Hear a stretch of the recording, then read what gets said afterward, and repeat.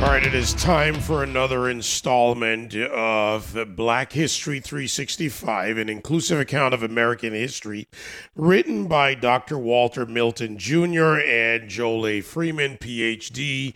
A course load, a 10-unit course load, 1,248 pages, QR codes tied to technology, and the ability to share real information. After all, Black history is not separate from American history. It is part of American history, and an effort by these authors and certainly by this show and many others around the country to make sure that the information is out there in full context for all to consume. And as the gentleman who joined me now say it much better than me, to become more critical thinkers, better thinkers. Joel, Walter, great to have you here. Let's talk Black culture and influence. Yes, so good to be with you, David. Thank you. I tell you, you guys have got me, David. Thank you, guys. You got me all fired up this morning, I got to tell you, because the back and forth that we have before the show, for each unit, different areas, black culture and influence in this country has been misrepresented, misreported, I think overweighted just in entertainment and sports, but there's so much more to it. And as you know, I love food. So, even food has played such a huge role in this country that we've not paid attention to. So I'll go first to you, Walter. Black culture and influence, Unit 8 in BH 365. Let's have it. Yeah, well, that unit was really designed to talk about the genius and the ingenuity that many Black Americans have displayed, but also rooting those things here in American culture. And I know with entertainment, I know with food, I know that all Americans really, really enjoy participating into those components. So we wanted to make sure that we highlighted all aspects of the culture as it relates to that end. And I think that the images that we have in the book and the QR codes just really celebrate the contributions that Blacks have made to American history and the country at large contemporarily. So, Joel, let me toss this question to you then. What Walter just said, here's a perspective in this question. Many people just see American culture, but the distinction of Black culture when I watch the shows is not often made the correct way as an integrative method or an integrative relationship, but as if it's somehow to be separate. And that bothers me. As an American, that bothers me, regardless of color of skin. Yes. One of the reasons why we waited till Unit 8 to talk about this is because we wanted to provide a whole context. When you put it together with, all of the things that happened prior to the people getting into sports, and, of course, you begin to realize that Black people were separated from sports. We look at the history of baseball. We look at the history of basketball, football, hockey, any sport. And we can see the struggle in every single aspect of it. It's almost like a chess game when you look at the Jackie Robinson story and how they had to have kind of discussions with Jackie. Now, how are we going to handle this? How are we going to handle that? And then once the color barrier was broken, then we began to see more and more openness for people to be playing in sports. So I think that we look at the whole picture, we can begin to see that every aspect, the price was paid. People now playing in sports, they owe a great debt to people like Spencer Haywood, for instance, Kwame Brown, all the other ones, the athletes in the NBA that came into, straight from high school, hardship cases into the NBA. It was people like Spencer Haywood that stepped up and said, I'm going to take the arrows, and then they paved the way for others. And I just think we have such a great debt of honor and gratitude to people that were willing to take those risks and to take the arrows for others. Don't get me wrong, guys. This is why I say that. Uh, there was a need for activism and for the brave people who stepped out there, whether it was on one side, a Branch Rickey or other players who continued to play and travel. You think about what we talked about with the Green Book, traveling through the South and dealing with this all over the country in some form. But was there also call it a natural cultural recognition because of what sports represents to America as a culture? Walter, to you on that, high school players who played with each other in times when there was still segregation, college players. We see the movies now, but was it also something that was happening and it was kind of a parallel track?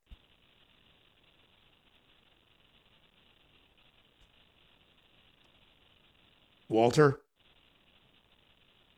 I'm sorry, can you hear me, Dave? One of the things that's paramount, David, is that many of those universities, like the University of Alabama and other universities in the Deep South, that were segregated at one point, and when they knew that they wanted to open up the gates, the floodgates to win, they started allowing black athletes to come and participate. But one of the things that happened, there were bonds that were formed between the white players and the black players. And many of the white players became advocates and protectors of some of those black athletes as well, making sure that their experience was comfortable. But as a result of that, a brotherhood and a sisterhood it's generally formed, because what happens is say, hey, you and I are in the trenches and we're in this thing together and we're going to fight through it together. And I think that some of those things just spread off in life itself, where fans became adjusted and ready and supportive of those transitions that took place with integrating those sports teams. And Joel, at the same time, there were attempts to stop this, to block out black accomplishment, as you say. It wasn't effective, but in some ways and for some time it was. Where are we then and today, Joel? Well, I look back and there's an incredible book that I read many, many years ago by an eminent scholar by the name of Chancellor Williams, called The Destruction of Black Civilization. And he shares his opinion in the form of some tactics that Eurocentric anthropologists have used to blot out black accomplishments. And the first one, he said, is to just ignore or refuse to publish any facts of African history that would support their racial theories. And then to create a religious and scientific doctrine to ease white conscience for oppressing and enslaving black people. And then to flood the world with hastily thrown together African histories that contain European perspectives only. It's like when Great Zimbabwe was found. They thought there's no way that black people built this. And so it had to be, they came up with all kinds of theories around it. And start renaming people and places. Replace African names of persons, places, and things with Arabic and European names. And this will disguise their true black identity. And then to change the criteria for defining race. For example, 1 drop of Negro blood in America makes you a Negro, according to what he wrote. He says, no matter how light your skin. When reporting ancient history, reverse the standard, make 1 drop of white blood render someone a Caucasian, no matter how dark the skin. And then he said that when black participation in civilization is so obvious, your best schemes can't hide it. Find a way to attribute the success to outside white influences. And then finally, he said, when all the ancient historians contradict your theory, seek to discredit them. And I just think it's important to have that context. I agree wholeheartedly. Working with professional athletes all these years, I've seen this fraternity, this tight bond that happens that no one else can break. And it's just an amazing thing to watch with white players and black players, in some cases Jewish and Hispanic and Asian players. But just to come together to fight a battle, to have a common enemy, so to speak, quote unquote. But I just think to have this understanding from Chancellor Williams provides a tremendous context. You know, Walter, everything Joel just said, and we're talking about Black history here, right? Black History 365, an inclusive account of American history. I'm also seeing a disturbing reality develop now. And to talk about the cohesiveness of sports, and as someone who played several sports, I get that. We were on the same team, we wore the same school colors. In professional sports, you see something similar, and it still exists. But now there's a what I would call a dangerous reversal in current history, if you will, where black players and dominant black players, dominant figures, are reversing what Walter's talking about, and disunity and discord in the locker room and on the playing field has now got a racial component. Yeah, you definitely could see that. It's definitely the ilk in some locker rooms, and there's a divide that's underfoot. But I think that it's confused with many of those black players just really striving to have a voice. And I think that if there was a opportunity to really share relevant information that was going to bring about that cohesion, I think that can definitely help the cause. But I definitely understand what you're saying.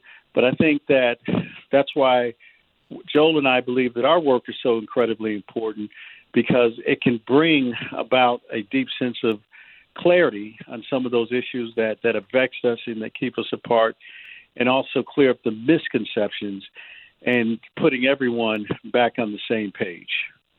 Yep, the essence of a good education, or in this case, let me say a great education, as the book continues to be adopted in many school systems by homeschoolers, people in this audience who buy and are beginning to share.